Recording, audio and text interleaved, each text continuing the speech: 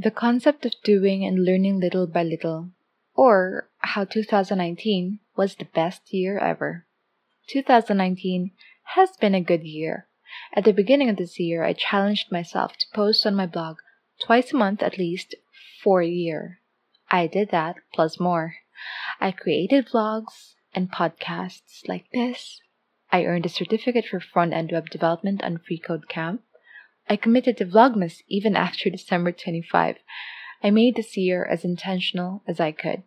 I finally fucking did it. It makes me so happy to be able to accomplish all this on top of raising a completely dependent little baby who's now about to turn 2 in a couple of months. I never knew what designing one's own life was worth until I had a child. My baby is by far the greatest achievement of my life. To learn to be present, to take care of yourself, to take care of others. It all takes lots of tears, work, patience, kindness, and faith. 2019 had indeed been a great year.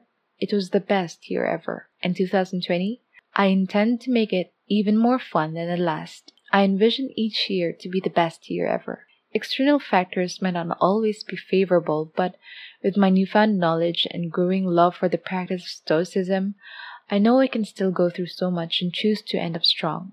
The choice is always mine. It's yours too. If you want to achieve something, you have the opportunity to choose to do so each year, each month, and each day.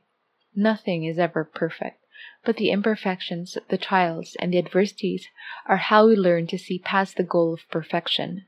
The process is also the goal. The process of learning takes a lot of twists and turns, but know that you have the power to choose your response, your actions, your intentions along the way.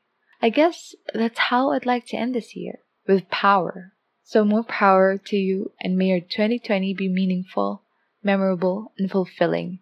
Thank you so much for consuming my content. Thank you for listening. Thank you for staying true to you. Happy New Year.